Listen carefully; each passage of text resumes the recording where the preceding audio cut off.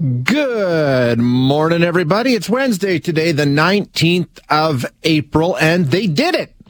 Wasn't 100% sure they would, but once they put the deadline in and said, hey, if we don't have a deal by 9 o'clock Eastern Tuesday night, we're going out at midnight, well, they pretty much had sealed their fate. So more than 155,000 public service workers are on strike today. PSAC announcing on Tuesday night that they were walking out. The union failed to reach an agreement with the federal government. It's the largest public sector unit, like I say. 9 p.m. was the deadline they had set. It had come. It had passed. 120,000 members from one working group, 35,000 from Canada Revenue Agency, and union boss Chris Aylward came out and said shortly after 9 o'clock, no deal's been reached. So here we go. And I can tell you that we do not have a tentative agreement. The Public Service Alliance of Canada, 155,000 members, will be on strike as of 12:01 a.m. And they are. Picket lines are up. We should mention, though, and this is important, they're still at the table. Negotiations continue. They were scheduled for the 17th through the 20th. At the table, we will remain for as long as it takes during the strike.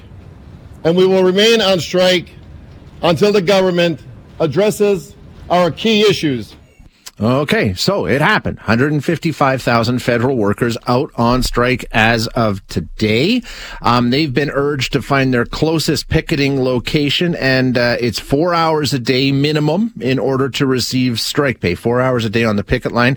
The locations include PMO, right? Prime Minister's office, government offices on Parliament Hill, MP constituency offices across the country, and public buildings, Harry Hayes in Calgary, and Canada Place in Edmonton, which is where Global News reporter Kendra Sagoski is this morning. She's been keeping an eye on things on the picket line. They are out walking the picket line in downtown Edmonton already, right, Kendra? Yeah, that's right, Shay. I would say people started showing up around 6:30 this morning, and the crowd has been growing steadily. I would say at least a couple hundred picketers out here. Yeah, outside Canada Place. It is a large building, so they are, circling around the building, but a lot of people out here with their signs, and a lot of those signs that they're wearing talk about a fair contract and fair wages. So many of them say they have been without a contract for about 2 years now.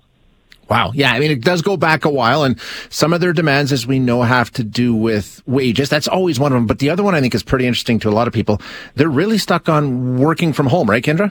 Yeah, and I talked to one woman out on the picket line. She works with the Canada Revenue Agency. She's been there for nearly 20 years, and she said during the pandemic she started working from home, and now she has this hybrid work schedule that's working for her. And she says they proved this over the pandemic, that they can get work done, they can get things filed and returns out to people on time, and so they want this written into the collective agreement. But it sounds like at this point that's something the federal government doesn't want to give up. Now, Canada Place, of course, the federal building in Edmonton, are people going in and out? There are some workers that have been deemed essential. So do we have any idea how it's affecting operations yet, Kendra? Yeah, there are essential workers inside Canada Place. I did go in earlier this morning, and I was told that the passport office is still open. There was a commissioner kind of directing people where to go. We've seen a couple people pull up, but for the most part, when you come outside of Canada Place early in the morning, there was always a lineup for that passport office. Did not see that this morning, and most of the people that are going around the building here are in support of this strike. So not sure how many people are coming for appointments yet. And of course, this is day one. And if this strike continues to drag on, we will see an impact. And Shay, we know that wages, a major sticking point. I know that during talks, they were asking for about 13.5%, I believe, over 3 years. The federal government offered 9%.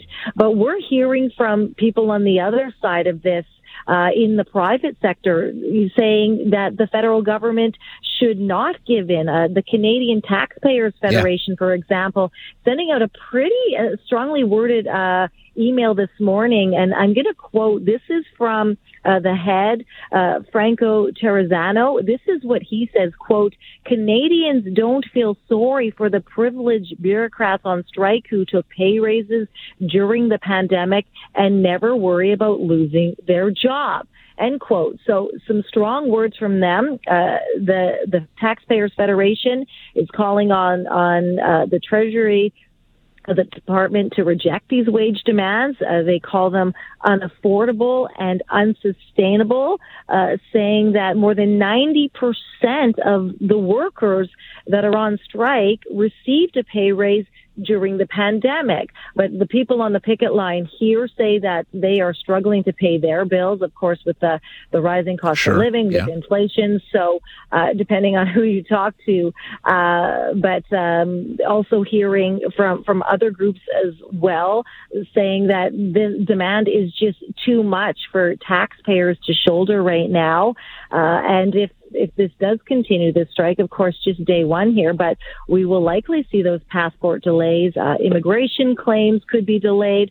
And then your tax return, that is the big issue. And I did talk to another worker who works with CRA, and he says, it's unfortunate that this is happening in the middle of tax season. And he says, up until last night, he was pretty positive that they would hammer out a deal. He didn't actually think he'd be on the picket line this morning. He says it's unfortunate, but he says those tax returns will get out eventually, but will take some time. But important to note, CRA is not extending that deadline to file your taxes. That's May 1st. Yeah, exactly. That's the one that's going to hit people hardest and quickest. But like you say, there's more passports, employment insurance. Yeah. So I appreciate the update so much, Kendra. Thank you. I appreciate it.